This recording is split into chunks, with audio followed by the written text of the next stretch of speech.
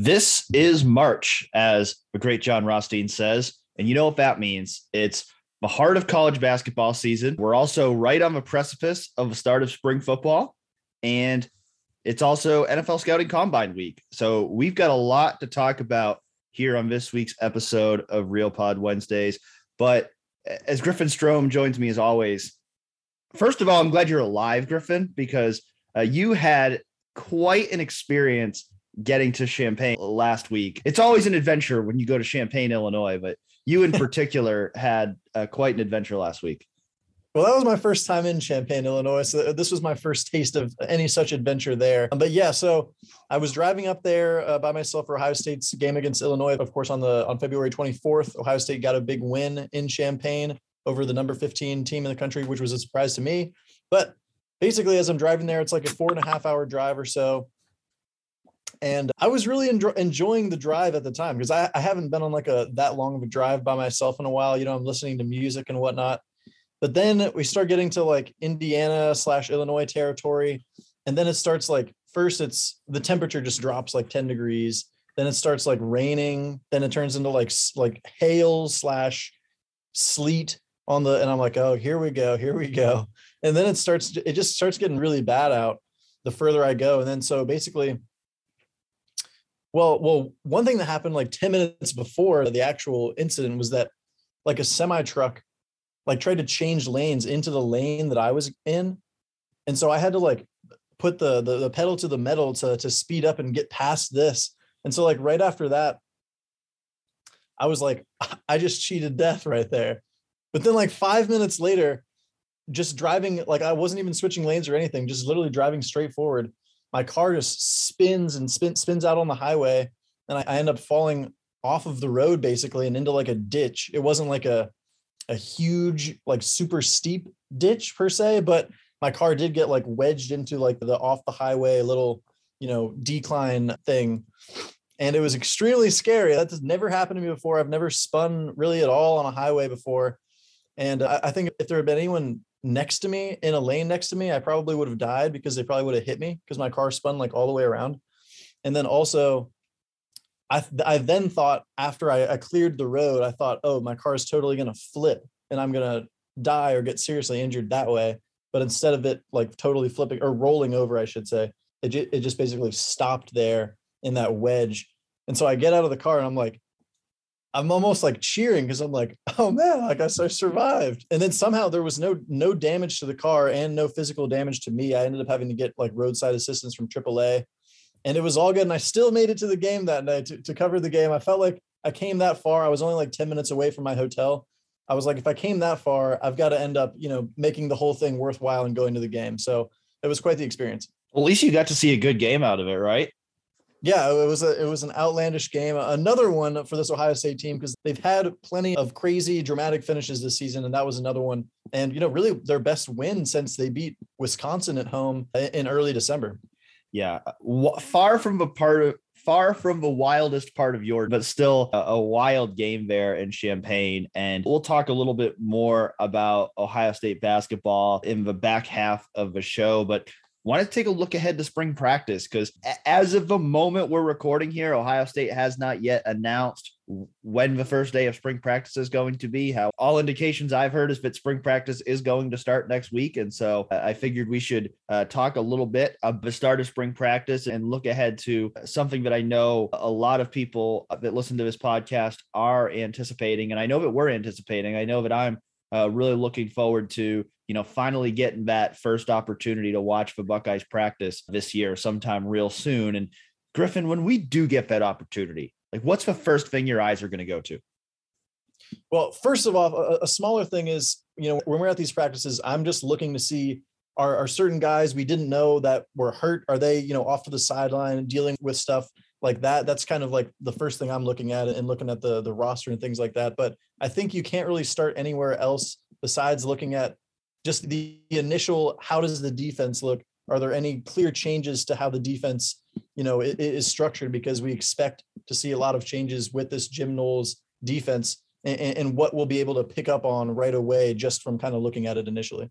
Yeah, I think that's the obvious answer and probably true for the vast majority of us will be at spring practice this spring is just looking to see what does that defense look like. Because, we've seen the film of what Jim Knowles did at Oklahoma State. We've heard him talk a little bit, but the spring, that feels like it's going to be our first real opportunity to get an idea of, okay, this is what this defense is going to look like. And surely they're not going to give away all the answers this spring, especially not at any practices that are open to the media or in the spring game, because they don't want Notre Dame to know exactly what they're going to be doing on defense for that first game of a season. So I'm sure they're going to keep things, very vanilla whenever practice is open to other people.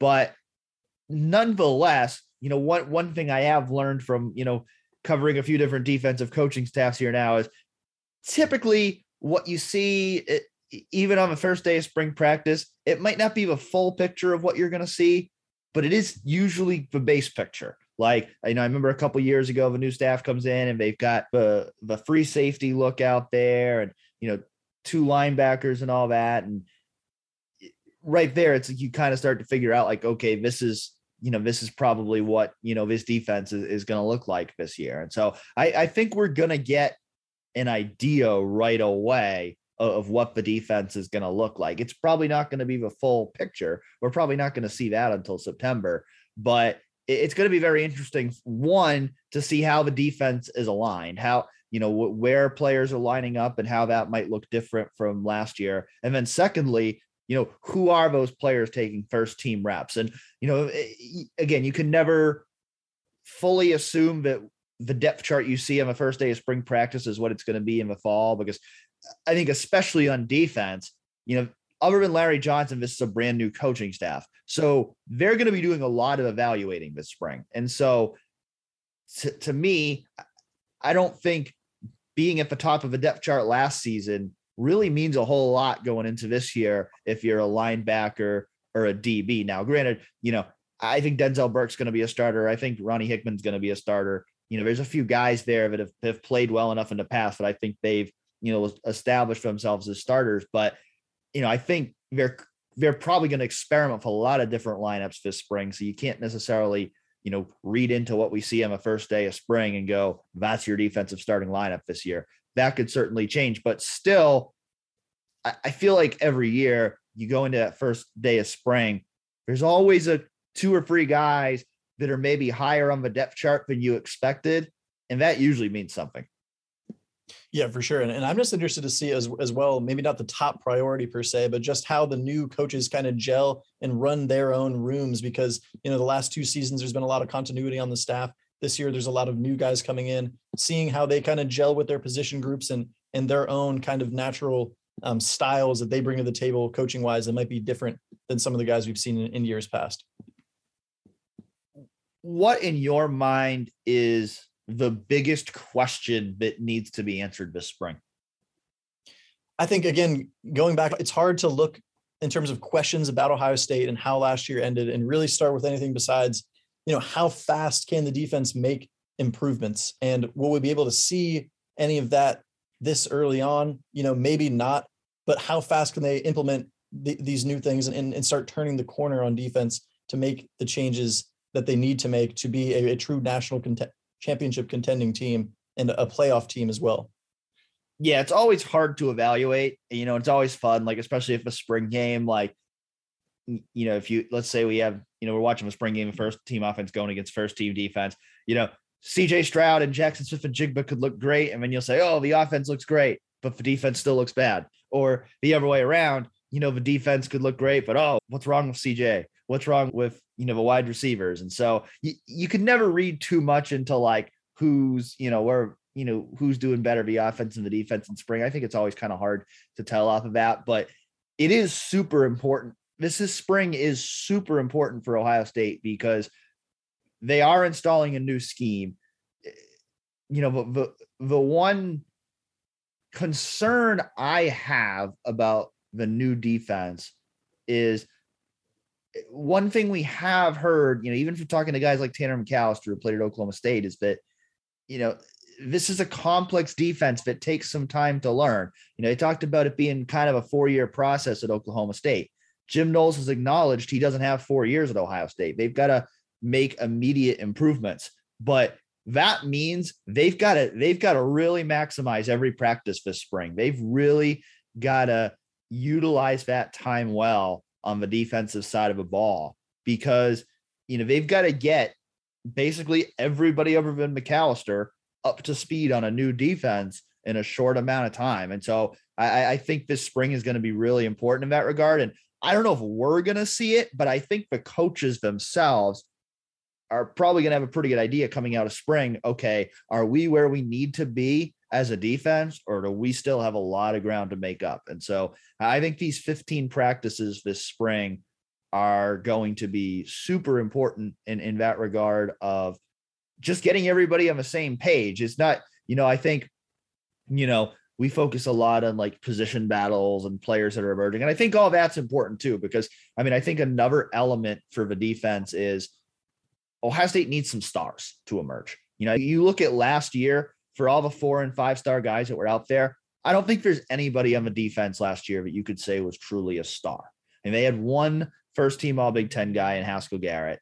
You had a guy like Denzel Burke who had a really promising freshman year, but he had some inconsistency too, that you'd expect from a freshman. So I don't think there was one guy that you could look at last year on Ohio State's defense and say that guy was a star. So I think that's something that also needs to happen this spring, whether it's Zach Harrison or JT Tuimoloau or Jack Sawyer up front, or whether it's Steele Chambers at linebacker, or whether it's, Denzel Burke or Josh Proctor, Ronnie Hickman, Cam Brown in the back, whoever it might be.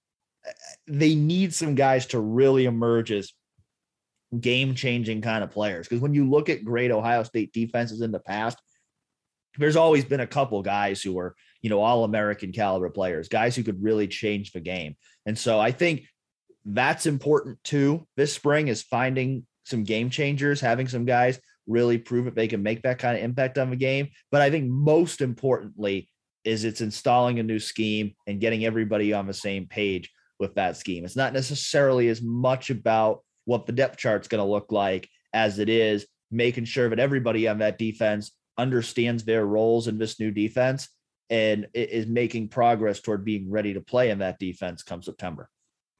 And maybe less pressing towards the ultimate goals of this upcoming year's team. But of course, another fun question always for spring is, which of the freshman guys can start to make a little bit of noise. Obviously, last year, a guy like Marvin Harrison, we started to hear a lot of, we started to hear his name a lot during the spring practices, and then we saw what he did in the spring game. So, which of those guys can start to make some noise here in the spring and get fans excited about their futures in the program as well? Yeah, I'll definitely, have my eye on a lot of those freshmen whenever we get to watch practice this spring and kind of see, who those guys are. And I think, CJ Hicks is an obvious guy that stands out as somebody to watch. Where is he in that linebacker depth chart? Can he make an early push for playing time there? I think, watching, Keon Grays and Caleb Burton at receiver, they're not going to be starters, but to see, can they push for spots on that two deep? How do they look this offseason? And then, I'm going to be interested too to see where some of the defensive guys fit in this new defense. Guys like Gabe Powers, guys like Caden Curry. We've heard, Caden Curry, maybe he's a Leo, Gabe Powers, maybe he's a will linebacker, but kind of some flexibility for those guys to potentially play different spots. So I'm going to be interested to see, where do they fit in on the defense? And then, even though he's certainly not going to be competing for a starting job this spring, I'm going to be interested to see Devin Brown throw the ball. Devin Brown's a guy who certainly at this time next year, we're probably going to be talking about Devin Brown competing with Kyle McCord for a starting job. So this is going to be our first real opportunity to see him throw the ball in a college setting. So I'm certainly going to be interested to watch him as well. And Dan, we've talked a lot about the defense, of course, for Ohio State, but on offense, what do you think is the biggest kind of thing the Buckeyes need to accomplish here in the spring? I think for me, obviously, with Justin Fry coming in for Greg Studrawa, that's a part of the equation there is, especially with Ohio State losing some veteran key guys there on the offensive line. How can they kind of get that working in conjunction with the run game as well with TreVeyon Henderson coming back? Yeah, I think that's definitely right at the top of the list for the offense is, figuring out who that 5 is on offense on the offensive line. I feel like we have a pretty good idea of who the 5 could be, but whoever that ends up being, getting that solidified this spring. I think ideally you want to come out of a spring, knowing who your best 5 are, or at least having a pretty good idea. I don't think you want to do what you did last year where you're making changes in August and all of a sudden you're moving Thayer Munford to guard and all that. I think that probably had some impact on the offensive line, maybe not quite playing up to its potential last year, was deciding to make changes, like massive changes in August. And so I think ideally by the end of spring, you want to have a pretty good idea of who your 5 guys are and, any experimentation you may want to do in terms of positions. Ideally, you're working through that in the spring and you're kind of, experimenting with the different possible lineups so that when you come out of spring, you feel like, okay, these are the 5, these are the top backups, and you're coming out of it in that sense. So I think that's going to be, certainly for the offense. I think another position that certainly my eye is going to be on is tight end, because with Jeremy Ruckert going to the NFL, Cade Stover moving over to defense, really not much returning experience there. So, we've heard about a guy like Joe Royer. Maybe he can be a guy to step up. I think G. Scott's another guy that certainly I'm going to be interested to see, how are they utilizing him? Is he playing as an inline tight end, or are they just using him as a flex guy? Is he a guy that looks ready to make a bigger contribution this year? And so, I think those 2 positions, they're maybe not the sexy positions on offense, but I think offensive line and tight end are probably what I'm going to be, most locked in on. I mean, obviously, you're talking about CJ Stroud and Travion Henderson and Jackson Smith-Njigba. Those guys are going to have things to work on this spring, but those guys are also mostly known commodities at this point. I will be interested both the receiver position just to see what the depth chart looks like and where guys are lined up. Is Jackson going to stay in the slot, or is he going to move outside? And who are going to be the other 2 guys running in first? I imagine that we're going to see Julian Fleming, Marvin Harrison Jr., and Emeka Egbuka all take a ton of first team reps this spring. There'll probably even be times where it's those 3 and Jackson's getting a rest just because they don't need to overwork Jackson this spring. So I would think all 4 of those guys are going to get a ton of first team reps. And then, maybe Jaden Ballard, maybe even some of those freshmen, mix in as well. But it's certainly going to be interesting just to see, how they're rotating guys at that receiver position. Because, we know they have a lot of talent there, but, obviously Jackson's the only guy that's really locked in as a starter. And Dan, we've already, touched on a lot of players on this roster here, but maybe a couple of guys we haven't yet talked about, your top few handful of players that you'll really be watching this spring and keeping a close eye on. Well, I just mentioned Cade Stover moving to defense. He's certainly one that I'm going to be interested in to see, where he factors in. The idea is he's probably going to be playing that Leo spot. But I think, another question just in general for Leo spot is how big is that Leo spot really going to be? I mean, I think back to a few years ago when we kept talking bullet and then they didn't even really end up using that. So, to see like, is this, hybrid linebacker defensive end really going to be the full-time position in the defense that people think it's going to be, or is that maybe just going to be more of a situational thing? So I'm going to be interested in seeing that in general. And then I think, deeper into that, Cade Stover being a guy who I think potentially could play a substantial role at that position. He's a guy that I'm definitely going to be intrigued to watch. Griffin, who's a couple guys for you that stand out to you? Dan, let me throw this name out there for you because it might not be one that's on the top of your tongue, but Harry Miller, are we going to see him involved in stuff this spring? I mean, he's obviously been dealing with all the injury issues over the past year. Is how much of involvement is he going to have in the spring? That's going to be an interesting one just to see what he's kind of doing. I wrote down Cade Stover as well myself, Emeka Egbuka as well. Like you talked about, is he going to, move around a little bit and so that he can get on the field more, or what's going to happen with him? Obviously, a lot of people want to know how fast Jack Sawyer and JT Tuimoloau can really, start leveling up to that next level and make more of an impact for Ohio State, even though they have some, veteran defensive ends coming back. And then a couple of guys we've been hearing about, from players for a while now at the cornerback position, Jakailin Johnson and Jordan Hancock. Those are a couple other guys. Do they start to emerge here as the cornerbacks of the future beyond this season for Ohio State as well? Yeah, I think Harry Miller is a good one because I have no idea what to expect there. Like he could be running with the first team the first day of practice. He might not even be practicing. I mean, based on, the way that was last year where he really, wasn't out there practicing for a majority of the fall. I have no idea what to expect there. So that is a really interesting one. And I think another guy that I'm certainly going to be paying attention to how much is he out there, how much is he participating, is Josh Proctor. Because I think, everybody expects that Josh Proctor is probably going to be the starting free safety this year, but he's coming off a major leg injury in September. So, I'm not sure, is he going to be a full participant in practice this spring? I think it would certainly be a good thing if he is able to, because again, we talked about how important this spring is going to be in terms of installing a new defense. And so I think anybody who's not out there this spring for the defense, I think they're going to be behind the eight ball a little bit in terms of, getting up to speed on the defense. And so, my guess is that, Josh Proctor will probably be practicing in a limited capacity. I'm guessing he's probably not going to be out there, every play, probably not going to be, playing in a spring game necessarily. But, I think as much as he can be out there is going to be important for him, since I think he is a guy who's likely to play a major role on the defense this year, but is also coming off a major injury. All right, Dan, you are headed to the NFL scouting combine this week, where, of course, several Buckeyes are going to be working out. Chris Olave, Garrett Wilson, Thayer Munford, Nicholas Petit-Frere, Haskell Garrett, Tyreek Smith. And we learned that Jeremy Ruckert is not going to be participating due to injury. But Danny, what are you most excited to key in on when you take that trip down there? And, who needs to really have a strong performance at the scouting combine?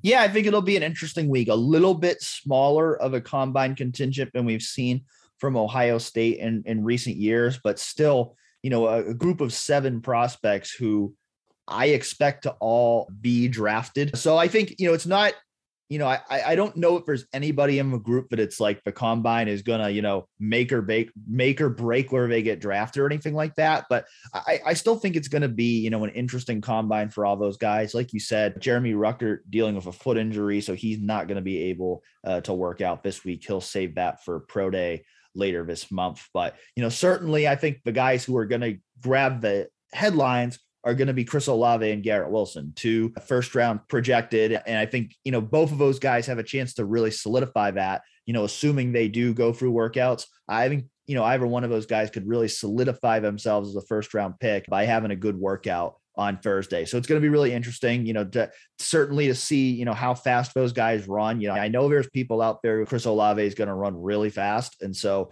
if he can go out there and run a sub 4.4, I don't know that I'm predicting that, but if he can do that, I think that would certainly, solidify him in that first round range.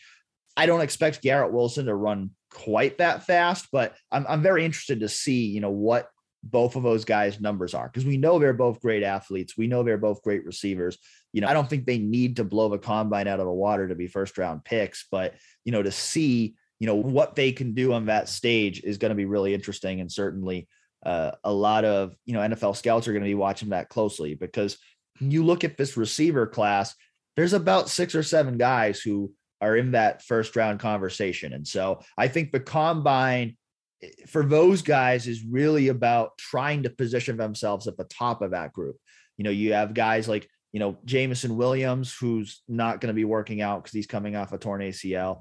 Drake London from USC is also coming off a season-ending injury. So, those guys probably aren't going to be out there. So, between Olave and Wilson, Treylon Burks from Arkansas, Jahan Dotson, Penn State, it's going to be an opportunity for all those guys to really make their case for, this is why I'm one of the best wide receivers in this draft. And so I think it's a big opportunity for those guys, and certainly looking forward to, what those guys do.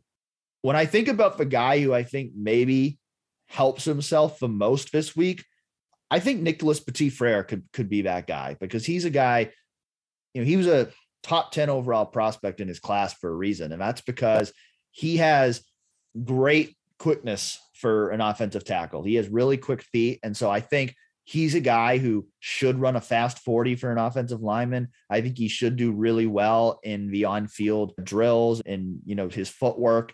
I think the questions of him are more, strength and technique, but I think the combine is something that is really set up well for him to succeed, because it's going to allow him to really showcase his athleticism. And I won't be surprised at all if he's a guy who, has a great workout there in Indianapolis. I think on the other end of that spectrum, I look at a Thayer Munford, and I look at him as, I think he's a guy who needs to have a good workout, because I think the question with him is his athleticism. This is a guy who started for 4 years at Ohio State. He's got a lot of good tape, but I think the question a lot of NFL scouts have with Thayer Munford right now is, he played better at tackle than he did at guard at Ohio State, but is he quick enough to play tackle in the NFL? And so I think, he's a guy, I talked to him last week for the draft diary he's doing for 11 Warriors. He told me he wants to be more of a 3rd round pick. I think if he's going to have a chance to go in those early rounds, I think it's going to take a really good workout at the combine. I think, running fast in a 40, maybe not even a 40, it's so much important, but more, the on-field drills, showing good footwork, showing good quickness. I think those things could have a big impact on a guy like Thayer Munford, because I think for him, those are the big questions that teams have about him right now. He's proven that he can be a great offensive lineman at the collegiate level, but does he have that elite athleticism to make that jump and be a starter in the NFL? I think that's a question that a lot of NFL teams have about him right now. And this is going to be his biggest opportunity to try to answer that question. And Dan, how about those defensive guys as well? Because it would seem that Haskell Garrett could, really help himself with a good showing, because I think there are some questions about some of his physical tools, at least from what I've read in some of his draft projections and things of that nature. And Tyreek Smith, a guy where maybe not that same type of deal, but maybe where there's not a whole lot of sack production and things of that nature that you're seeing in his college. And so maybe some metrics could really help him out, as a very athletic guy coming off the edge. Yeah, I think Tyreek Smith's certainly another guy that, he can really benefit from a good combine, because like you said, if you look at Tyreek, his size, his, burst, his athleticism, he's a guy who looks like an early round pick physically. The problem is he never had early round pick production at Ohio State. And so, he's a guy that, right now, if I was projecting, I would project him to be the 7th of those guys drafted. But I think there's a chance that changes after this week, because I think he is a guy that's going to perform well in the combine setting. I think he is a guy that's going to test well. And, he's a guy that right now I look at, I think he's probably like a 5th round pick, but I think, if he can go out and have a really good workout, I think he's going to entice some teams. I think some teams might look at him and say, this is a guy we still think his best football is ahead of him. He's got the measurables that we're looking for in a edge rusher.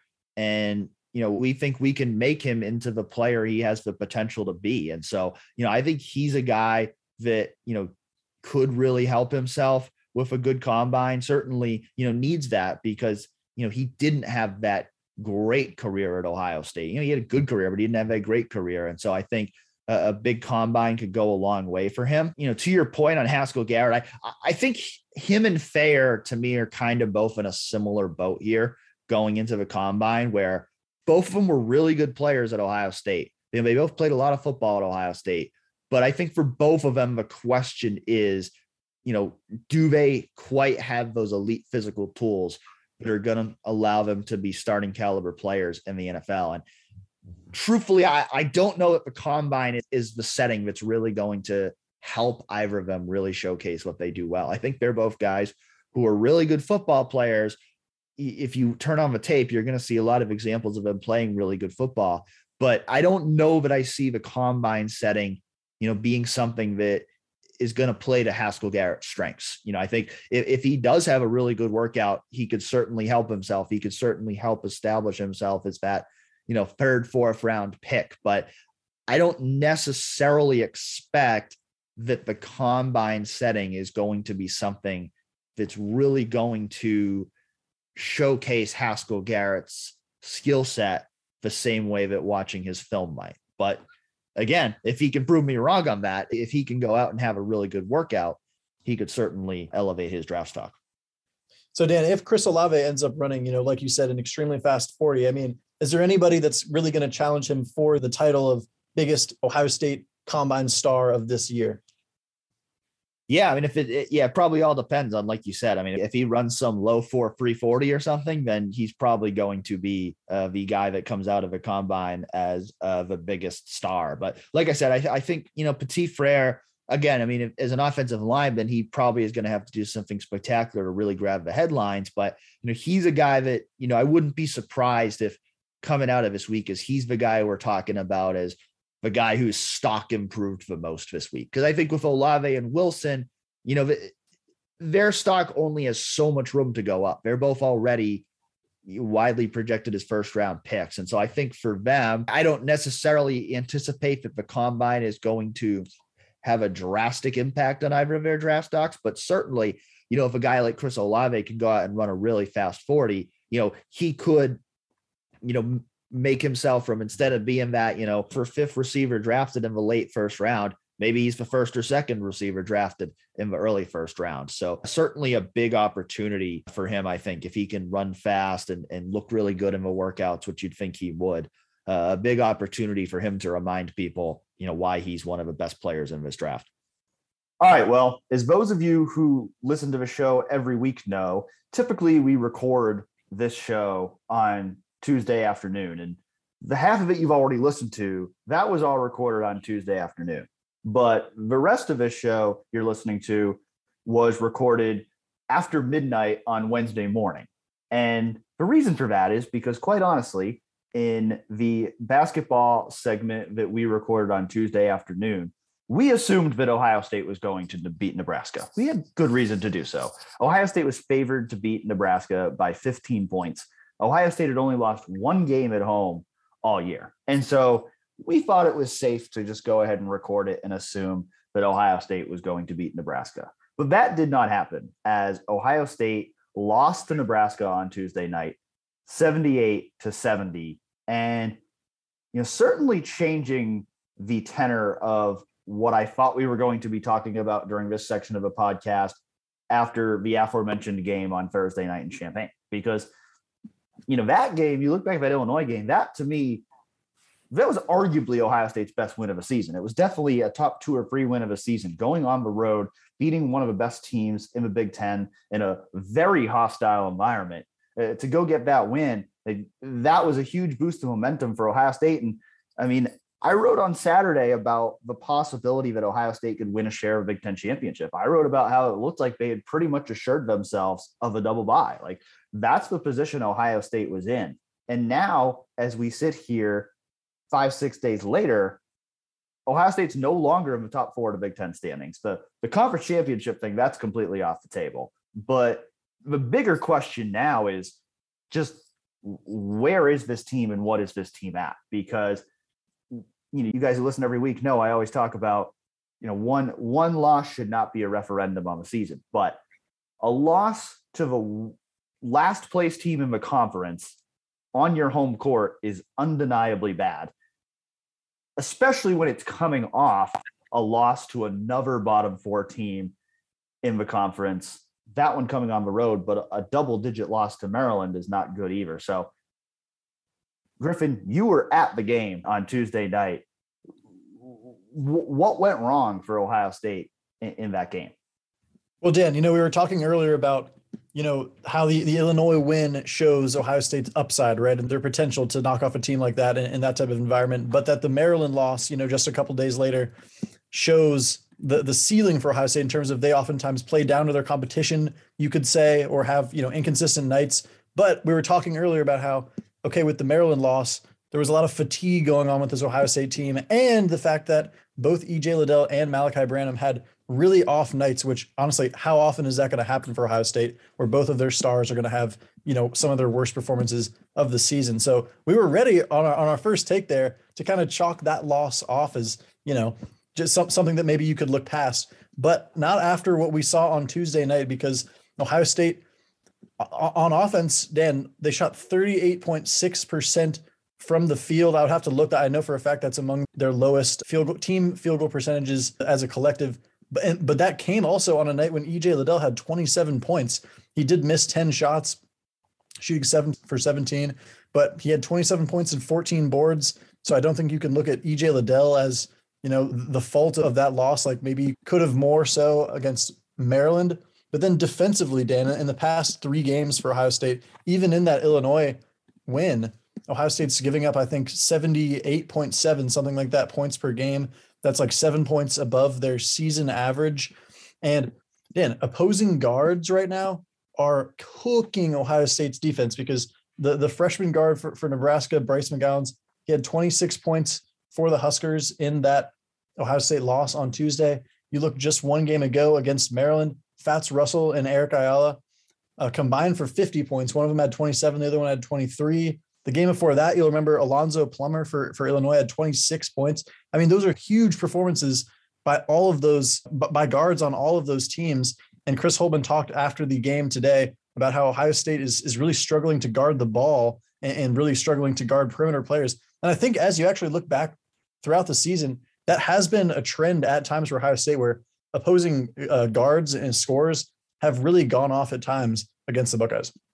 Yeah, I admittedly did not watch most of a game on Tuesday night. I had just arrived in Indianapolis for the combine and went out to get dinner. And so I didn't see the whole game, but I did see Chris Holtmann's press conference after the game because it happened quite a while after the game because I'm sure they had a long post-game conversation in the locker room. And, he did not shy away from the fact that if they do not play better on defense and if they don't do better rebounding the ball, it's going to be the end of his team. I mean, and he owned that. I think, there are, some excuses you could make for Tuesday night's game. The biggest one being that Zed Key was out and Kyle Young also left the game early due to illness. And so being without those guys, I mean, at one point they were down in the second half and they had to play Harrison Hook thin because that's how thin they had gotten in the front court. And so that was certainly a factor, not something that should be at least not completely overlooked. That's certainly a factor. Fatigue, I think, has certainly become a factor of these team in these last couple of games of how many games they're playing back to back. I think that certainly caught up with this team, but it's still to lose to Nebraska on your home floor. That's not acceptable. It's not. And so, I can't go back to what I've said before about, it's just one loss. You just write it off. Not this loss. This loss is different. And now granted, it's all about how they respond from here.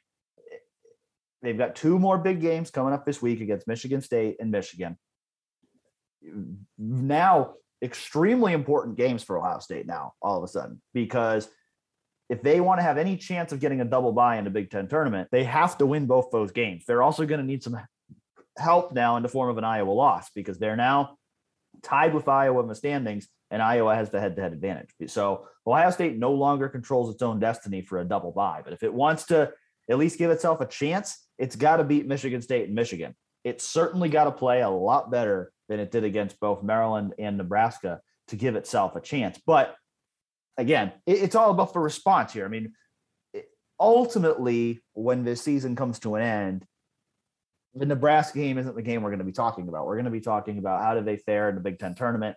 How did they fare in the NCAA tournament? But I also think that it's certainly fair now to have watched those last two games and wonder, are the wheels falling off the bus now? Which seems kind of crazy to say because they just beat Illinois 6 days ago. But to see those two bad losses, I mean, those are a bad sign. And it definitely shows, again, the high ceiling of this team. This is a team that can beat Illinois. I mean, this is a team that on any given night, I feel like has the potential to beat just about anybody in the country. I mean, we've seen them beat Duke. We've seen them beat Wisconsin.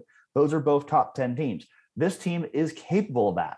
But the last two games also illustrate that this is a team that remains very susceptible to an upset loss. And so who knows what we're going to see from this team here as we go deeper into March. But, there's no doubt that, if they play the way they did in these last couple games down the stretch here, they're not going to have much success.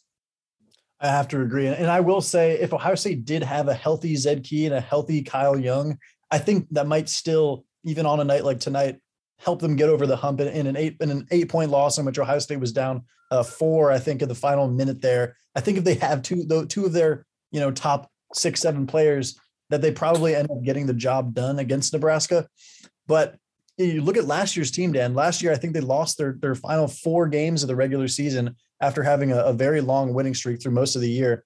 But then they end up, flipping the script there in the Big Ten tournament, going on a run, all the way to the end, pushing Illinois to overtime in the Big Ten tournament championship game just a year ago. So like you said, as disastrous a loss as this seems right now, it's not like this loss is going to suddenly oust Ohio State from the NCAA tournament. It's not like this loss somehow gets Ohio State, uninvited from the Big Ten tournament. Like they still have all the, the ball is still in their court in terms of writing the final narrative on the season here, but it's certainly not a good look. And especially because, I mean, Dan, you said earlier today when we did the first take on this, that you were going to tell the Buckeye fans what they wanted to hear, which is that Ohio State was going to beat both Michigan State and Michigan in these final 2 regular season games here to close out this weekend.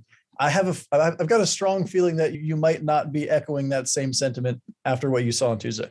Well, I'm certainly not as confident in that sentiment as I was earlier. I don't know that I've necessarily changed my prediction, but I think they're going to have to play a lot better. I mean, I think part of that, honestly, especially for Thursday, is going to depend on, are they going to have Zed Key and Kyle Young back, because clearly they missed those 2 guys on Tuesday night. But yeah, I mean, certainly not as confident right now. I still think Ohio State can go out and win either of those 2, potentially even both those 2 games, but they have to play better. There's no doubt about that. I mean, again, we're only 6 days removed from going and beating Illinois on the road. So there's no reason for me to think that they can't go and beat Michigan State and Michigan this weekend. But, I think those 2 games now have just become all that much more important, not just for Big Ten tournament seeding or whatnot. I mean, I think, you can argue even how important the Big Ten tournament really even is. I think there's probably, especially the way we've seen, fatigue start to catch up with this team, there'd probably be some benefit to Ohio State not being in the Big Ten tournament very long and getting a little bit more rest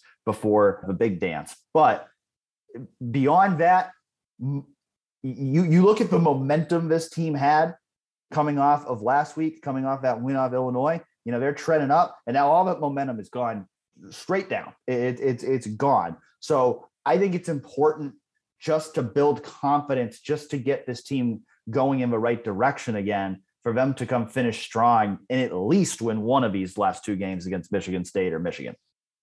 Yeah, but the problem is some of these issues that we're talking about, which is why they've, partially why they've dropped a couple of games here, is that the fatigue. And then also we just talked about the injuries to Key and whatever's going on with Kyle Young.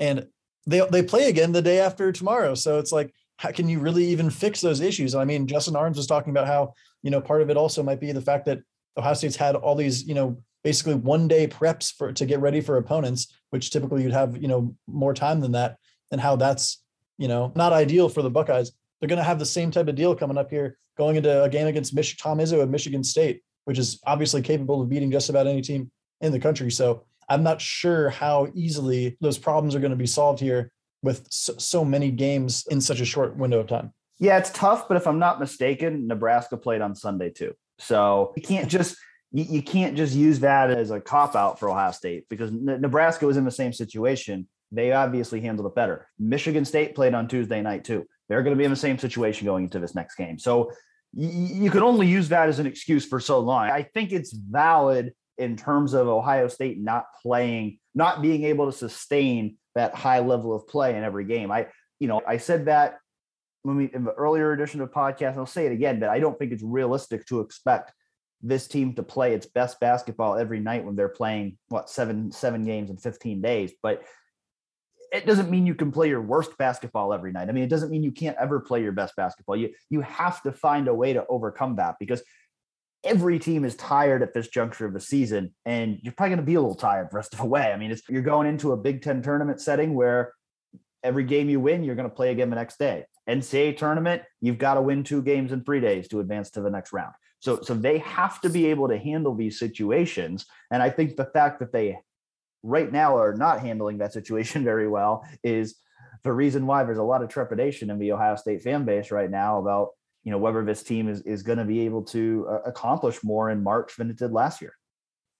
And listen, after the game, Chris Holman did, take some blame for the losses as well. He basically said, put it on me, because a lot of people are going to be doing that anyway. You can kind of tell with some of his reactions to recent losses here that, he does, see things, hear things about how the fans are feeling, because we've talked about it all season long that after one loss, fans tend to overreact. But this feels like a game where some of that reaction is warranted because of just how surprising it was to see Ohio State, a 15-point favorite over the last place team in the Big Ten, go down by double digits in the second half there.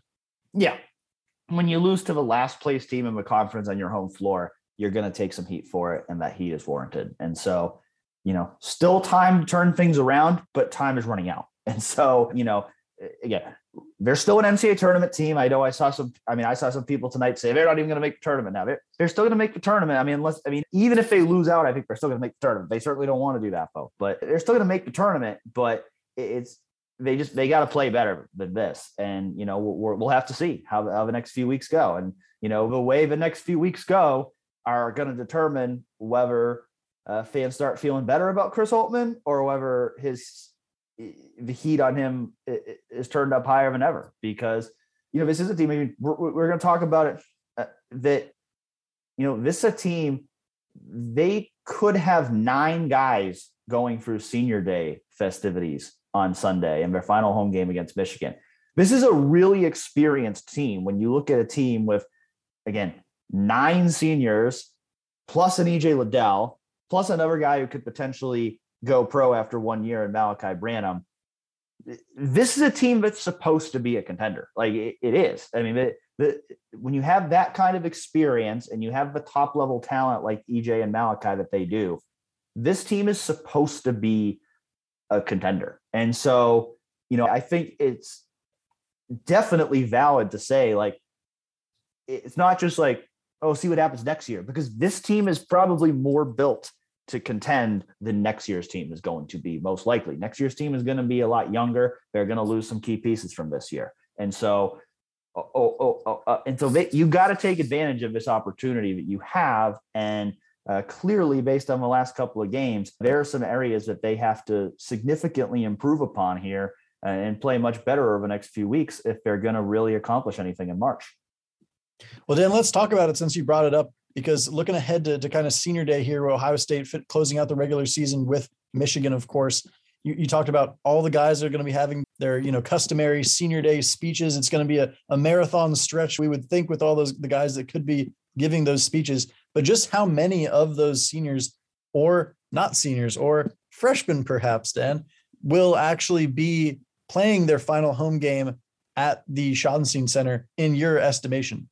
Well, we know at least 5 will. Joey Brunk, Kyle Young, Cedric Russell, Jimmy Sotos, and Jamari Wheeler. They're already using their additional year of eligibility. So we know at least those 5 guys will be going through senior day on Sunday, and that will be their final home game at Ohio. 4 other guys, Seth Towns, Justice Suing, Justin Arns, Harrison Hookman, they still have a decision to make about their additional year of eligibility.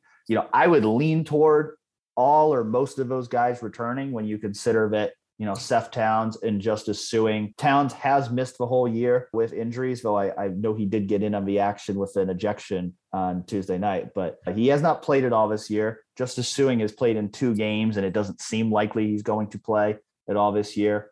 Harrison Hookman, he's a guy I know that he, has plans to go to medical school at some point. So I think he's going to have to make a decision about, whether it's worth playing one more year of basketball or whether he should just focus on academics.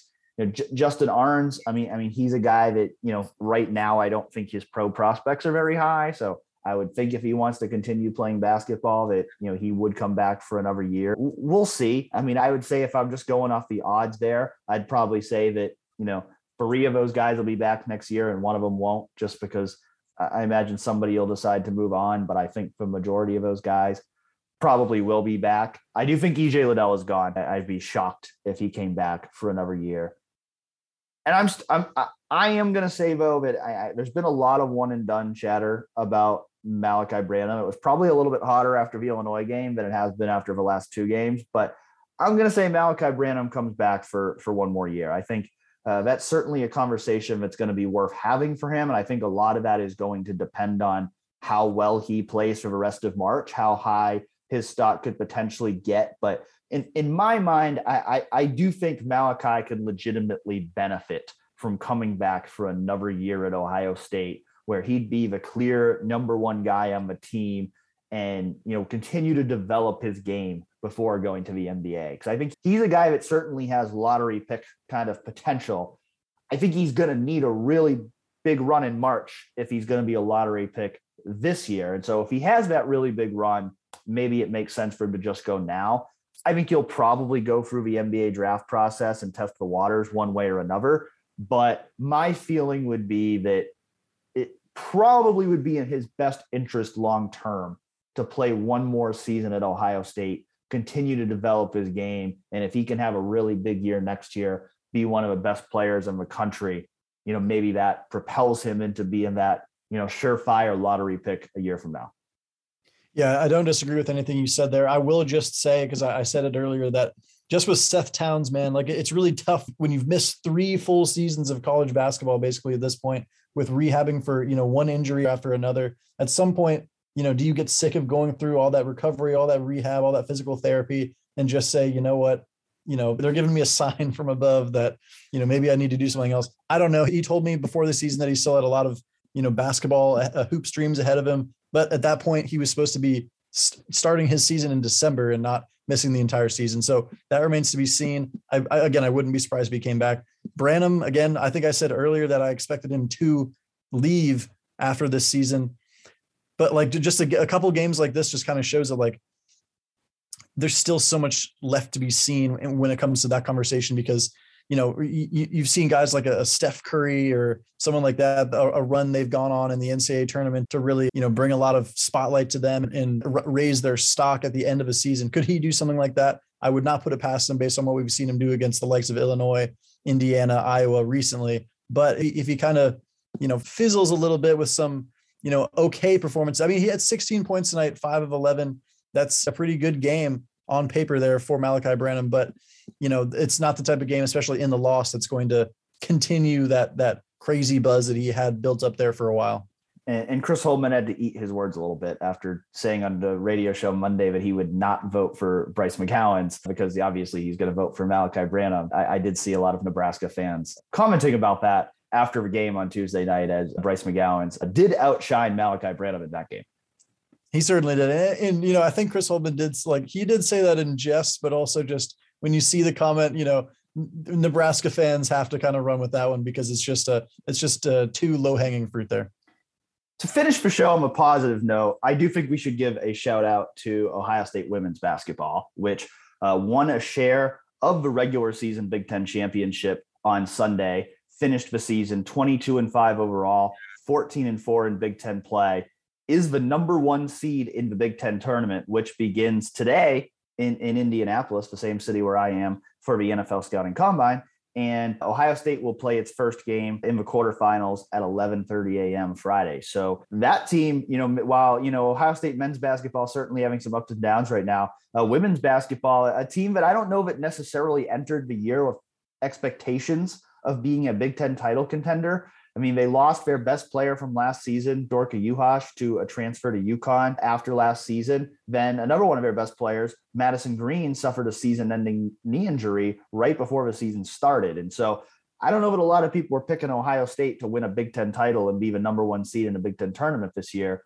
But, they were able to get that done. So a great season for them, so far. Again, much like with Chris Holtmann and his Buckeyes, Kevin McGuff and his Buckeyes are going to be judged by what they do for the rest of March. Because if you look at Kevin McGuff's tenure at Ohio State, women's basketball team has had a lot of successful regular seasons, but they've never gotten past the Sweet 16 in the NCAA tournament. So certainly, again, they're going to ultimately be judged by what they're able to do in the big tournament. But certainly in terms of a regular season, it's been a great year for Ohio State women's basketball so far, and they deserve a lot of credit for what they've accomplished. Yeah, and 2 first-team all Big Ten selections as well, with J.C. Sheldon, who's had a fantastic career for Ohio State, as well as Taylor Mike Sell as well. There's certainly some parallels there with the 2 programs, but not in terms of the Big Ten regular season title, because that is going to be off, not in the cards for the Ohio State men's team this year. But as we saw last year, they still have a chance to make a late run here if they can turn things around and potentially get a little bit healthier here going into these last few games. Well, we got to wrap up this late night recording session. I got to get to bed to get up for some NFL Combine interviews on Wednesday morning. But thanks to everyone for listening in to this week's episode of Real Pod Wednesdays. And we'll be back next week to talk the start of spring football, to talk about everything I learned in Indianapolis at the NFL Combine. And we'll see if we have good or bad things to say about Ohio State men's basketball as they go into the Big Ten tournament. So I hope you all will tune in again next week. Enjoy the rest of the week, and we'll talk to you soon.